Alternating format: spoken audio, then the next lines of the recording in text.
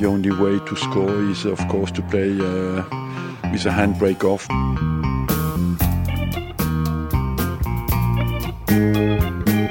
Hello, I'm Ian Stone. This is the first episode of Handbrake Off, a new Arsenal podcast brought to you by The Athletic. Joining me are in the studio are two of The Athletic's writers covering all things Arsenal every week, Amy Lawrence and James McNicholas, also known as Gunner Blog.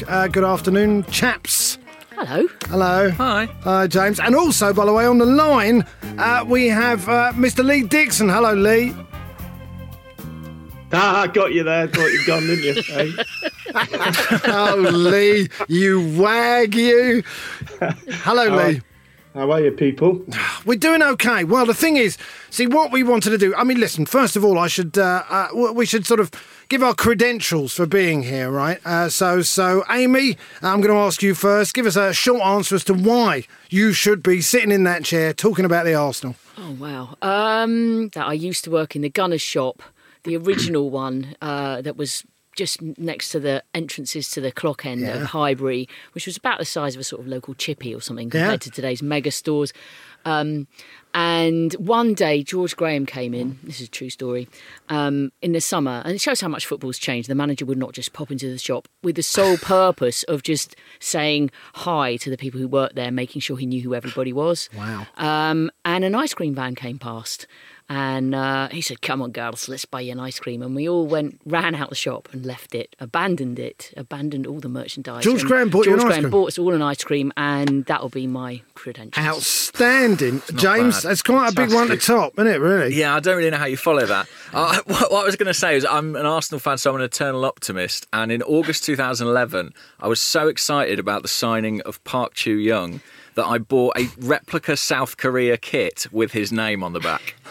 Oh, God, that's better than my story. No, it isn't. I'm not sure whether to be impressed or not. Park Bench, as we all came to know him as. Lee Dixon, what have you ever done for Arsenal? I'm here because George Graham has never bought me an ice cream. Not even when you kept a clean sheet. He went, "There you go, son." This is a request to George if he's listening. And no doubt he's listening to this. He listens to everybody's podcast. So please, George, buy me an ice cream. How very, very nice. With a flake. How not with a flake? Okay, fair enough. With a flake, if you're listening, George. Anyway, we're talking. The thing is, when we discussed doing this podcast, and we discussed this a couple of weeks ago, we thought we don't want to just be reactive. We want to do something a bit more of an overview, right? Because we're doing it for The Athletic, and they do take more of an overview. They don't tend to just react to the games. The trouble is, of course, that what we've seen on Saturday is really all that anyone can think about. So obviously I want to get into that. But before we talk about that, let's talk about the big important stuff. Sir Chips Keswick. Very, very important. Sir Chips Keswick, we don't know what's going to happen with him. Do you think the board are going to have to... Do you think they'll manage without him?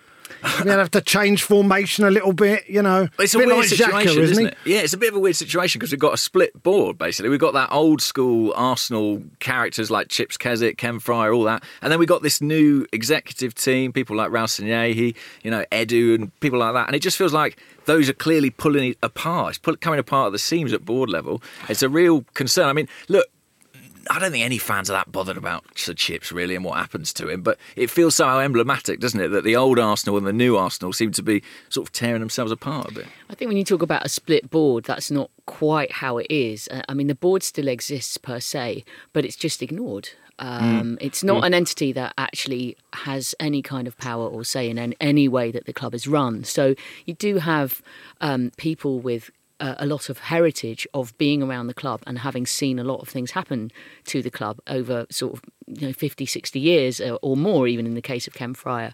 And yet they are basically there as a sort of figure, paying respect to the figureheads of old. Let's just say, for example, I don't know, you've got a manager in who's replaced a legend and it's going really badly. Let's just think about Bruce Rioch for a minute, right? In those days, the Arsenal board was a bunch of guys who were local people who had grown up with the club and who went to every single Arsenal event that existed, be that the youth team, be that the first team, be that anywhere in the world.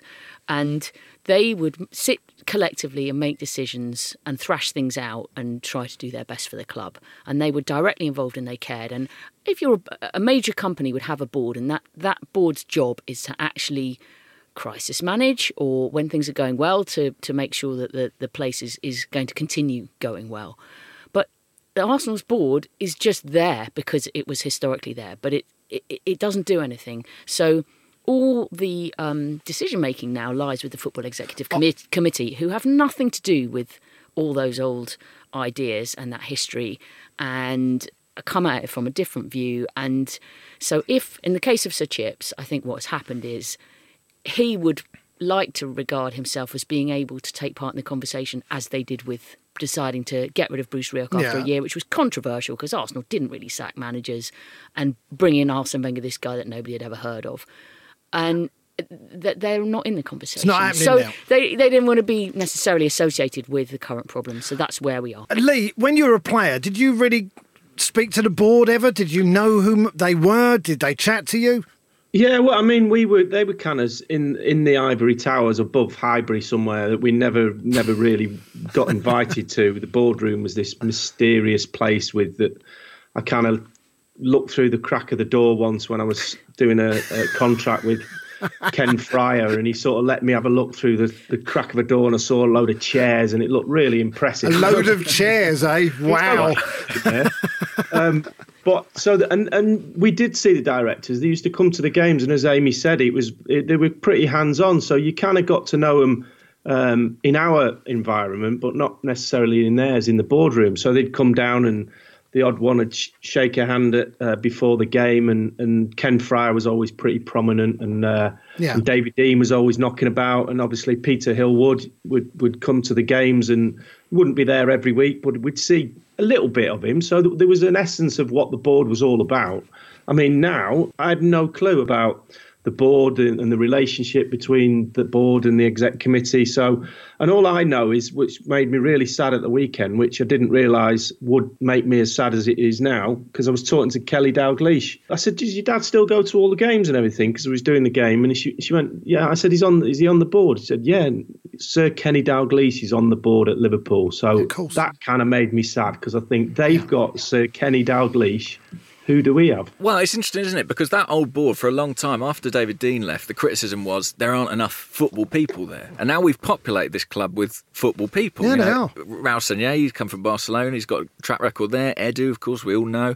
Per Mertzacker's in there as well as the head of the academy. We have got those football people there, but it just seems a shame that in order to have that, it feels like we've sort of sacrificed that historical part. You know, that legacy part of it is no longer really a presence. Let's not forget, by the way, Sir Chips Keswick was the one who said thank you for taking an interest in our affairs, right? Wasn't that him? He was indeed. It was him, right? So, this is not the sort of connection, this is not the sort of person, if you like. He doesn't feel like he really cares about what the fans think.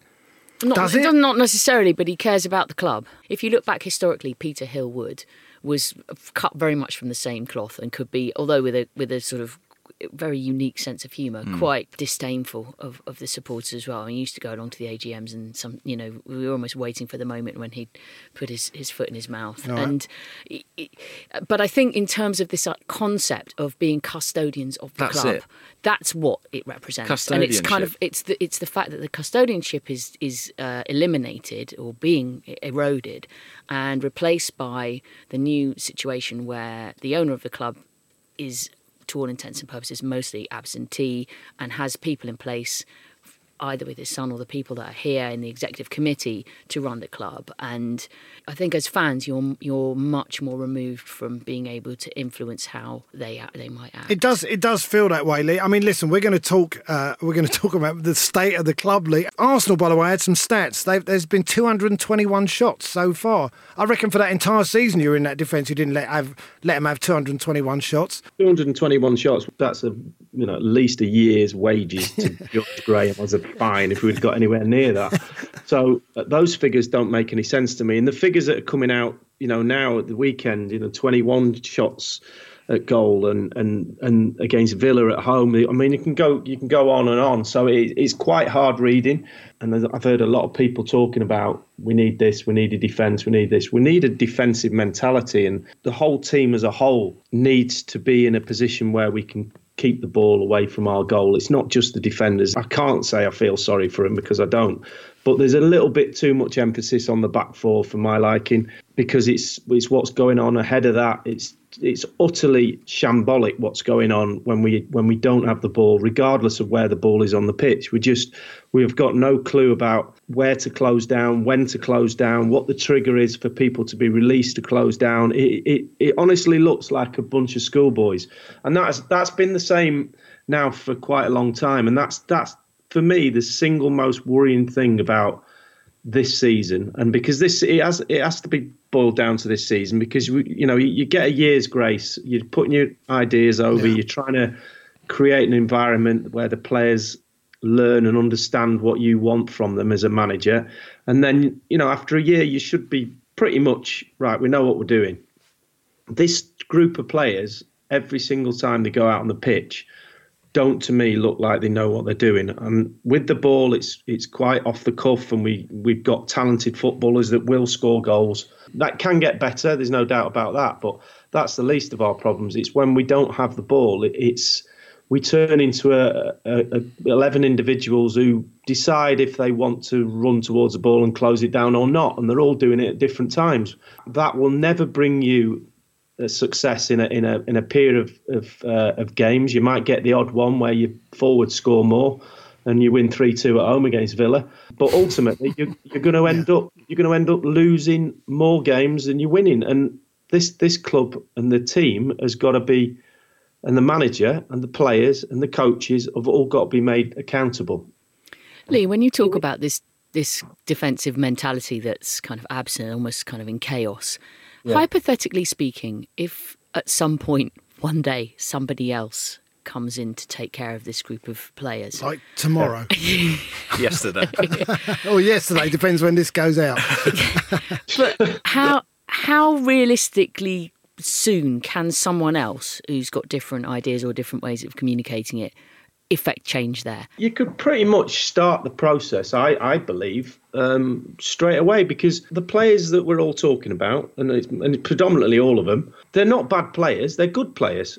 If you give instruction and direction to a good player, you will get a response from him. If you say, for instance, let me use Xhaka as an example. We can talk all day about him, but let's just take him as a player. For me, he's a good player. He's not the best midfield player we've ever had by a long shot. He's an international footballer who's played a lot of football. He's experienced. Whether you like the way he plays, whether you think he's a shirker of responsibility, or you think he's just not very good, which I don't think that's the case, or you've got another opinion on me. If you came into that club now and he was your only midfield player, only player you could play as a holding midfield player, then the first day you go and you get your two centre-halves, whoever they are, and we go into centre, we can talk all day about them as well, but we get two centre-halves and we get a holding midfield player, and you take them on a training pitch day one and you say, I don't want you more than 20 yards apart from each other, and form a triangle in the middle of the pitch, wherever the middle of the pitch is, whether it's on the halfway line, in front of your back four, on the 18-yard line, wherever it is, you three are in a triangle and you don't move. If you just did that one thing, then we would improve. That's absolutely spot on. And one of the things that's most baffling to me about Emery is that in Lucas Torreira, right, never mind Xhaka, he's got a player who plays that role internationally for Uruguay, played it in Italy, wants to play at Arsenal, has made that pretty public, and yet there he is bombing forward week after week when we need someone there who can bring that structure and safeguard the defence a bit. So it blows my mind. Well, really. we're going to get on to the managerial decisions, but I'm sort of interested, Lee. You defended properly. I was watching Sheffield United, by the way, yesterday. Oh, yeah. And I know Man United scored 3 goals, but I like the way Sheffield United defend. I like the way they defend as a team. And it seems to me that they care about each other and rely on each other and help each other. And it's almost the opposite of the way the Arsenal team are. It does feel like 11 individuals who've met in the car park on the way in. Right. Yeah. Oh, really? Oh, no, you come from Uruguay. All right, I've heard that's nice. And then in they go and they get their shirts and they start playing. So did the team that you played in, did it defend the way it did because you cared about the people who were next to you and you didn't want to let them down? Is that what it's about? Well, it started a long time ago, and we were basically thrown together by George, and we were drilled day in, day out, day in, day out. If you gave all our defenders and say Torreira and Xhaka to George Graham for a month, boom. The first goal, the first goal we gave away, and it was highlighted on Match of the Day, and it was, when they took the quick free kick, we had 6 players in a line, all looking at the damage had already been done before that. They highlighted it on Match of the Day. What they should have done was just round the tape a little bit to the bit of action before that. And what happened was the ball was on the right hand side and it started to come across the pitch, and Chambers came over to the right hand side. We're obviously playing 3 centre backs, so Bellerin's pushed in. As Chambers comes over, David Luiz, who's got hold of Ings, David Luiz decides on his own by himself, with no reason whatsoever. Danny Ings starts to move over to the inside left position. He steps up and starts playing in front of him to go, oh, if he plays it to him, he's offside. Yeah. But what he doesn't realise is, which he should do, because he's he's been around a long time, he should think, or he might just take it for granted, that my other centre half, Socrates and Tierney, are ahead of me, so I'm the last man. Well, that wasn't the case, because a pair of them were both behind him. So if the ball had gone to Ings, he would have been onside. So what does Luiz do? He doesn't get the ball, and he carries on staying in front of him, just in case they play it to him and he's offside. Well, no, your other 2 behind you are still playing him onside. When they eventually give the foul away, he then turns round and looks at his 2 defenders behind him to say, were you up with me there, or were you? That's why he's turning around. And then everyone else turns around, and then you get that line with all 6 of them in a thing, which by that time, the damage has been done. So you could go on and on and on. But the point I'm trying to make is there was no drilling in that back line whatsoever. Tierney had dropped off really deep. So at some point on the training pitch, the manager has not said to him, right, as a fullback, mine and Nigel's jobs was to stay in front of our centre halves at all times. Yeah. So if they play offside, they're the ones playing offside, not the last man, the fullback, i.e. Nobody said that to him, so he's dropping off. Socrates has got a mind of his own. He sees a ball, he runs after it and gets it like a bull in a china shop. But if that's not the remit for the particular move, he's got no clue where he's going. So you've got David Luiz who's playing on his own, and the other 2 not really knowing, and then it all falls down. So they haven't been drilled, they don't know what they're doing, and that's just one example of defending. We knew exactly where we should be, wherever the ball was at any one moment in the game. Yeah. And if you didn't do, then you get a big stick on the back of your leg going, don't do it again, you naughty boy. And so next time it happens, you make sure that you don't want that George Graham stick on the back of your leg. You make sure you're in the right position. That's coaching. The point is you have to know your job. And every single one of them, and I'm including now the midfield players, where you quite rightly pointed out, James, about Torreira. I watched him at the World Cup for all their qualifying games, and he was the man of the match every game. He was brilliant. He just sat there, he swept up, he took the ball off the centre-backs, he played it in midfield, he covered, he supported from behind. Never saw him really go over the halfway line and really want to be in that position.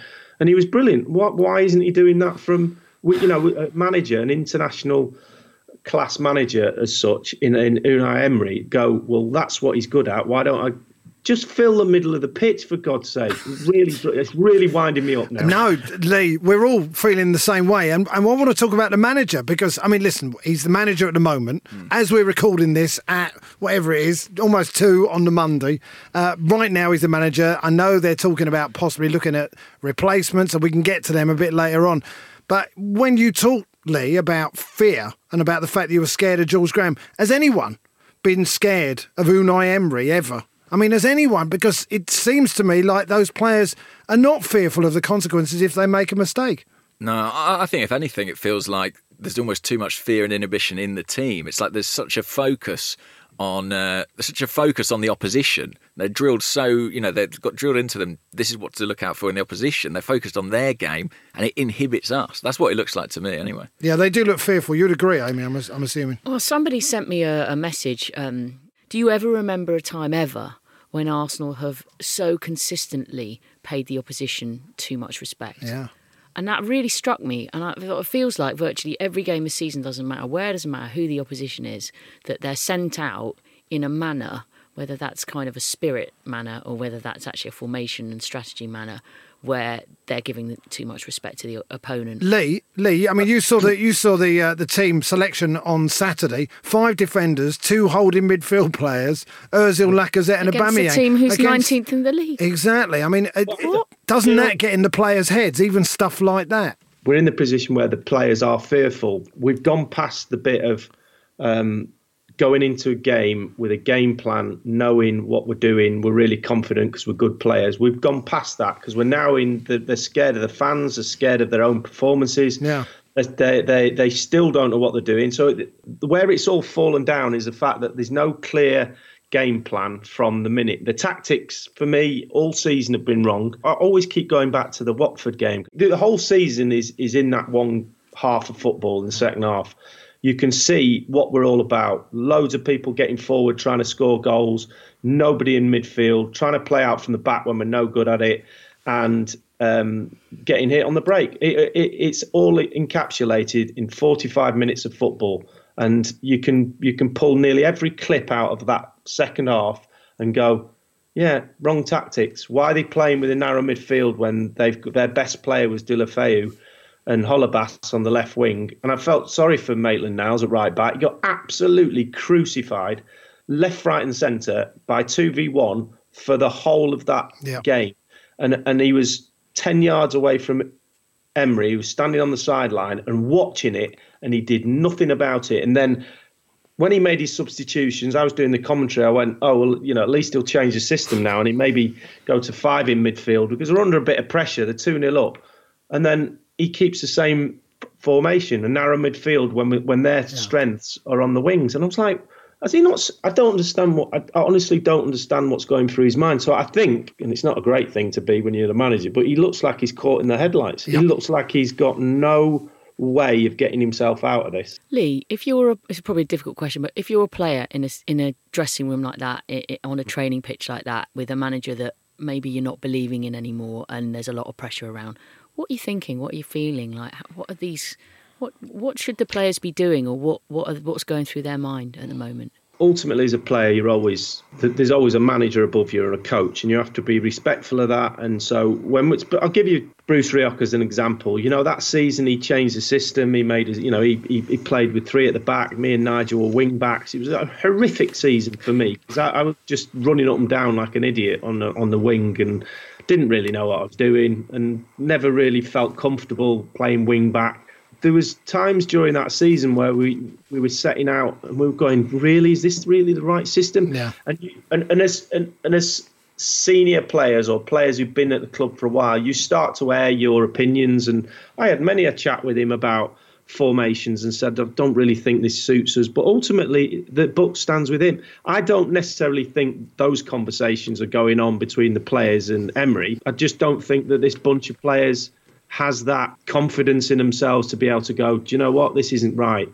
We need to change this. We need to see if the manager is happy to change the situation. I don't think those conversations are going on. I think if they're just kind of going, let's go out and do our best, but we're rudderless. We don't really know what we're doing, and let's just hope Aubameyang or Lacazette gets a goal. That's how we see him at the moment. That does seem to be the plan. And one more thing before we let you go, Lee, the fans. Do we have an obligation to stop moaning? The players, they're a bit inhibited anyway by the manager, and then they come out and the first time they mess up, the fans are on their back, and you think that can't help. But at the same time, we're also angry and frustrated. Do you think we have to cut that out? No, listen, it's not the first time that an Arsenal team's been got stick from the fans and booed and what. We went through a period in the mid-90s where you put one ball out of play and the fans just go, "Oh, rubbish, because we've won the league twice, and why are we now rubbish, and we're only a cup team, and get off, Dixon, you're rubbish." And, yeah, sorry about that. As a players, you have to go through, you will go through periods like that, and you have to be able to, what went on with Xhaka was unfortunate, and he shouldn't have reacted like that. And from a player's point of view, you can say, well, just give us a bit of support, but it's not like that. Football's a passionate game, and you as a player, there's loads of things make a good player, and it's keepy ups, how many headers you can do, what's your vision like, what's your passing like, what's your ability to control the ball. And some players are better at other things than others. But there's also a part of playing at a big club like Arsenal that you've got to be able to cope with pressure, and that's either, we're second in the league, we're going to win the league, Liverpool are chasing us, or Man United are chasing us. Can we play our normal game under that pressure? That's part of being a big player as well. But there's also the other side of it when you're getting stick, and you've got to be able to still perform, still not hide, still be brave by accepting the ball under difficult. We all want to kick the ball away and give it someone else when we're under the cosh from the fans. And I've been there. I know exactly what it's like. And you've just got to go, this is part of me as a top level athlete. I have got to deal with this. But ultimately, that it's because the fans care and they want the best, and the players care. Some care more than others. Some show it more than others. And at times like this, when you're really up against it, where it really matters is the ability, and this is what team spirit is in a nutshell. Team spirit is being able to give advice, give someone a telling off, tell someone they're not doing it, and the team spirit comes from the other person accepting that, taking it on board because it's done to try and improve you as a player and improve the team. It's not going out at Christmas and high-fiving and playing golf together. That's another thing. Team spirit is being able to take criticism from your teammates. I don't see enough telling off and telling other people that you've done something bad when a goal goes in. We're the quietest team ever when a goal goes in. That tells me everything about this team. I think we've depressed you for the rest of Monday, Lee. I do apologise. By the way, before we let you go, also, if you got stuck in the lift going up to the exec level with Stan Kroenke, what would you say to him? I'd say to him, why didn't you say hello to me and shake my hand in the director's box when he got introduced to me and he just carried on eating his soup? Boom. That's what I'd say to him. Boom. And that's fair enough, you see. Stan wouldn't like that at all, would he? Lee, lovely to talk to you. Thank you. Lee's going to be on fairly regularly, I believe. Nice to speak to you, Lee. Cheers, Lee. See you next week. See you next week. It's Mr. Lee Dixon there. I can't believe he had his he had his soup and he wouldn't even say hello to he just carried on eating his soup because it's very hard to get to Stan Kroenke. Very few people. None shall come to the Lord except through me.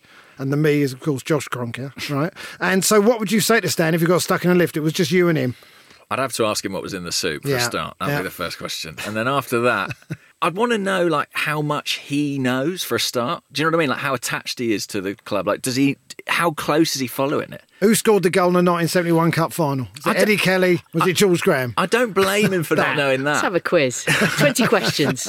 But I'm thinking of a player, Stan. No, but that's the sort of 20 stuff. questions. I think it's important, that stuff, that you know about the club, the fabric of the club. You care. I think you're right, but I wouldn't sort of be too critical of him for not knowing all the history. It'd be more the contemporary stuff. You know, how engaged is he? Like when those chants happen, as they did at the weekend about the manager, does that impact upon him? Does he hear it? Does he recognise it? Does he know what that implies and means? Amy? Well, one of the things that the executive committee at the moment is coming in for a bit of heat, and when they first sort of came into the scene, when Ivan Gazidis took the decision to go to Italy, it was actually very refreshing that Raul and Vinay made quite an effort in those early days, I think, to be more open, to be more engaged, to make an impression that they were trying to show the fans that there was that they were trying to open the doors a little bit. We care. That was I think in their thinking, and I think it was genuine. One of the times that the first times we got to meet them, they let on that they had a WhatsApp group with the Kroenkes, which I thought was fantastic. The idea that they'd be sitting there at the game here in London and WhatsApping Stan. Well, Stan going, what's the score? You know, exactly. So-and-so's just missed a sitter, you know, oh God, etc. Sad face emoji. Yes, The quite. fans have booed off what? Well, Who? but I do think that it's naive to imagine that he's not aware of things that are going on. How much in his portfolio of things that he's interested in he prioritises or doesn't prioritise Arsenal stuff compared to everything else He's is got a question 5. that I wouldn't know at all. But I don't think he's quite the image that people have, that he's bought this club and he's he turns up occasionally because he sort of ought to and eats his soup. And While ignoring club legends. It's outrageous. I think it's a really complicated one where part of him doesn't really understand why he's supposed to be a figurehead. Like, if you're the owner and you've got the money, I think there's a cultural thing that's going on as well. It's a bit different to do with American models of ownership and British models of ownership. Hang on, Amy. John Henry at Liverpool is doing a fine job of being a figurehead. So it's not about the Americans. I know. I'm just saying in general. I'm not talking about sort of specifics, and you've got different kind of spectrum within that. Yeah. But I just think I remember when he first came to speak at the AGM, and he didn't speak for the first few while he was on the board. Silent Stan. And then eventually he was persuaded to say a few words, and he stood there and said, well, I don't really know why you want to hear from me.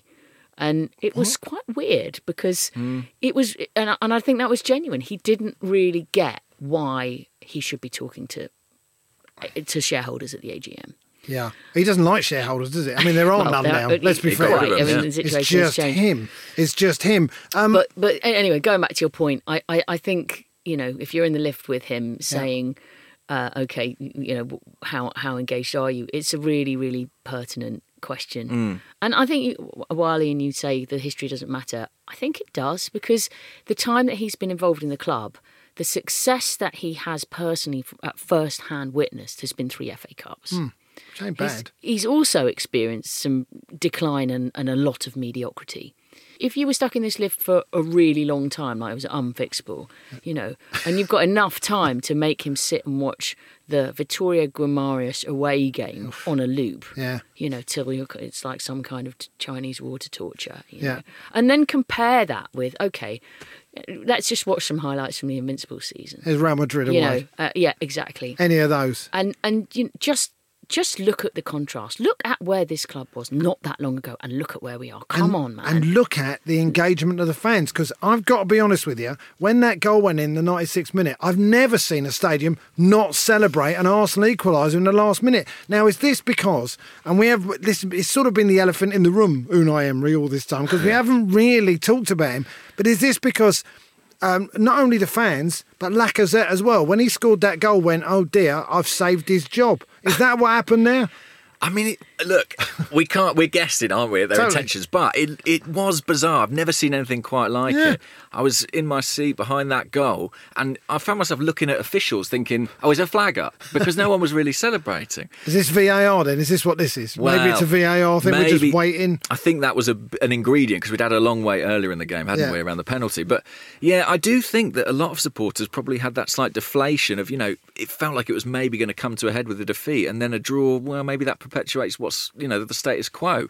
But yeah, it was a really, really odd scenario, and that's not what you want, is it? As a fan of your team, a last-minute equaliser, 96th minute, play should have been going bananas. Yeah, quite. And so this comes to the wider point. They've said that he's got about 4 games to save his job. This is the point they made, right? Southampton, Norwich, Frankfurt, Brighton, maybe West Ham. And if we can't get a number of points from them. But at this, surely, they must have made up their minds already, and they're just waiting until they get the person they want to get. I just think you listen to everything that Lee Dixon said. And, it's absolutely self-evident when you analyse almost any single stat, never mind putting like 20 extremely disillusioning stats all together, which you can do when you look at Arsenal's place in the table. The minus goal difference is just unbelievable to me. There's really no justification for continuing this idea that it might change. Even if by some miracle Arsenal get some good results over the next 3 or 4 games against supposedly similar level of okay opponents to the last 6 or 8 games, we all know what's coming up sort of in December and early January, and it's just very, very difficult to imagine that going well under the current situation. So why not at least give someone a chance to change the situation, so when those games get tougher, there's at least a half chance. If you've got Lucas Torreira and two defenders and said you stay in a triangle 20 yards apart, or, for example, as Lee suggested, you might be seeing some slightly different outcomes. Assuming that we're going to get rid of Unai Emery, who do you want as a new manager? God, that's a difficult one, isn't it? Is it that difficult? Well, who do you want? Well, I wanted Mourinho, but he's not happening. I know it wound you two up, but you know what? Look at the bounce Tottenham have had. Yeah, I guess I'm one joking, game. I'm He's got joking. 100% record. 100% record. And look how happy they all are. I think that, to a certain extent, all managerial appointments are kind of reactions to whoever was there before. And I think you see that with Wenger to Emery. Wenger, I think if he was criticised for anything, it was that maybe he didn't show the opposition enough respect at times. Now we've got a manager who shows too much respect to the opposition. I think if we make the next appointment, it'll be someone, a bit more in line with what we would identify sort of the Arsenal idea of playing football. What is that? That is attractive attacking football. Not when me and Amy started watching it, wasn't that attractive That's or what I attacking, but it grew was up great. with. Yeah, okay, fair enough. Okay, but I remember 1-0 at the Arsenal, and I loved it, by the way. too. I absolutely loved it. If you haven't experienced it, it was badge of honour stuff. It was, we nick a goal, we're winning this. And Loved it was absolutely fantastic in a different way. But go on, who's your All right. man? Anyway, yeah, James? you haven't said, by the way, you've artfully avoided the answer to that question. I'm going to pick Mikel Arteta, who's never managed a game. Like it. What about you, Amy? Patrick Vieira. Yeah, I Who like has that as managed a game? He's managed for about 5 years at a reasonably stressful level where you're under scrutiny. If ever there's a guy who's got the capacity to come in and unify the fan base, and I think he'd be able to connect and inspire a group of players quite quickly, change the mood overnight, and he's never managed a game before. I can't really see why it wouldn't be a sensible attempt. She makes a very good point. I quite like Mikel Arteta myself because he's got absolutely excellent hair. He has got excellent hair. I mean, it's just beautiful hair. Very well groomed, doesn't it? Even if there was a hurricane, you'd imagine he'd come out the other side with the hair in exactly the same place.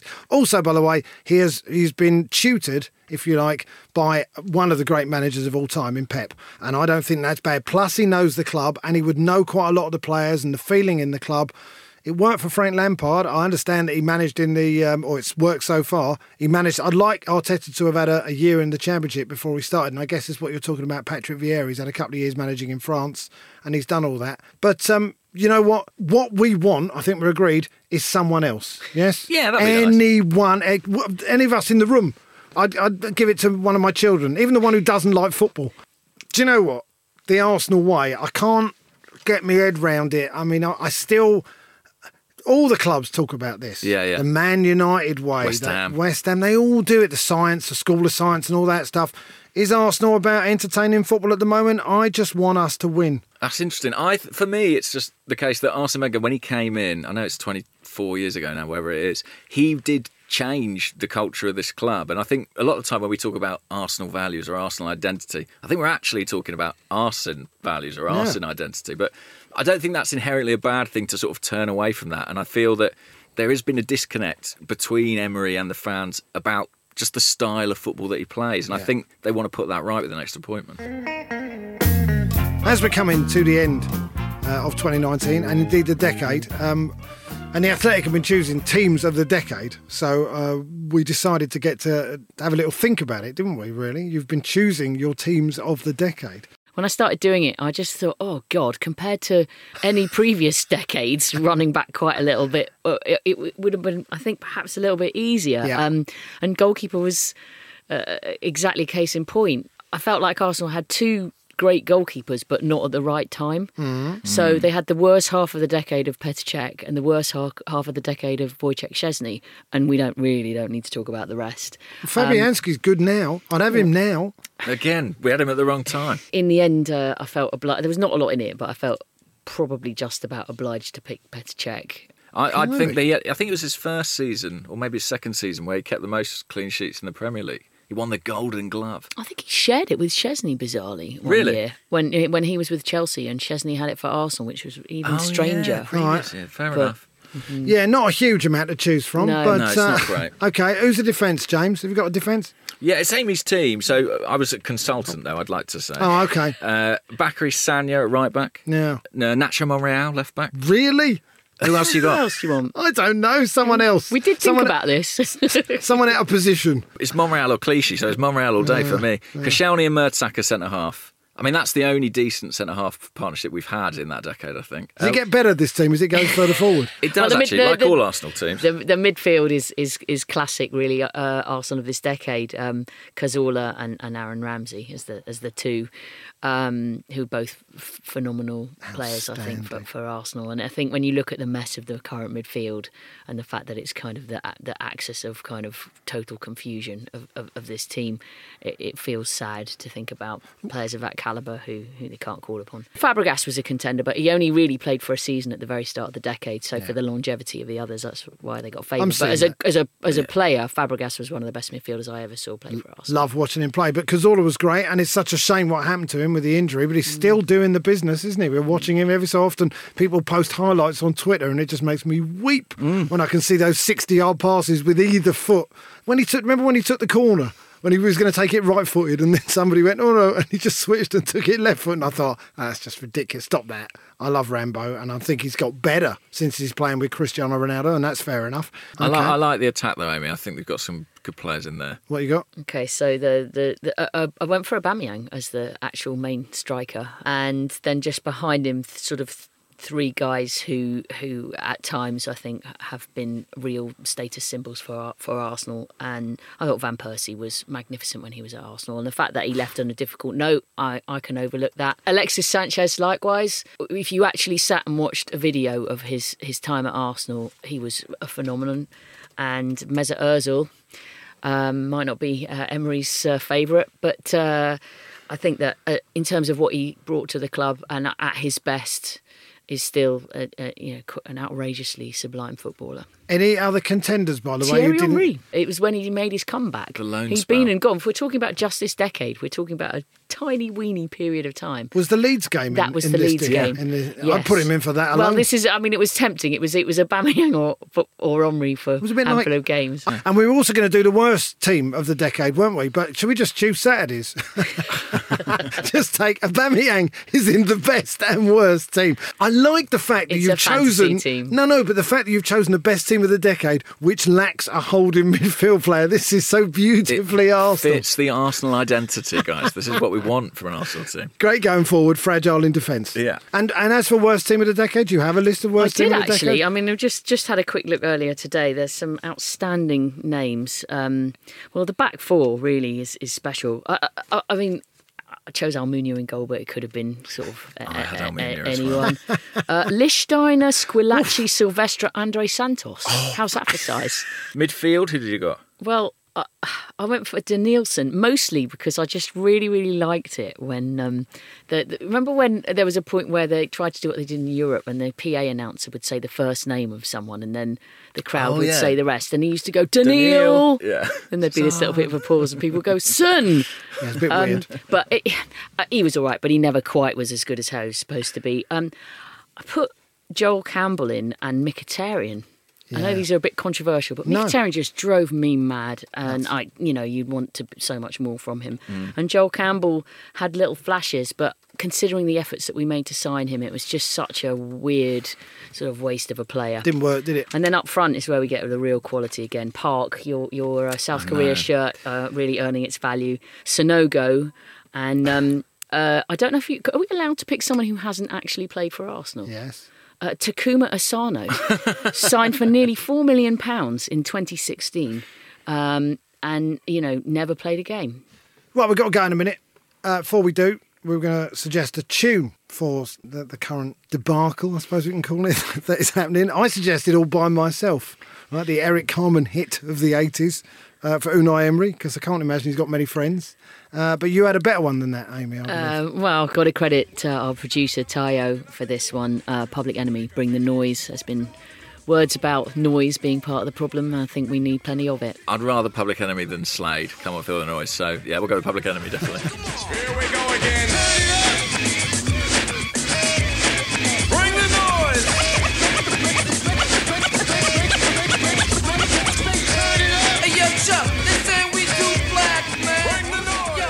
That's it for the first episode. Thank you to Lee Dixon from Down the Line, Amy Lawrence and James McNicholas. Thanks, guys. Cheers.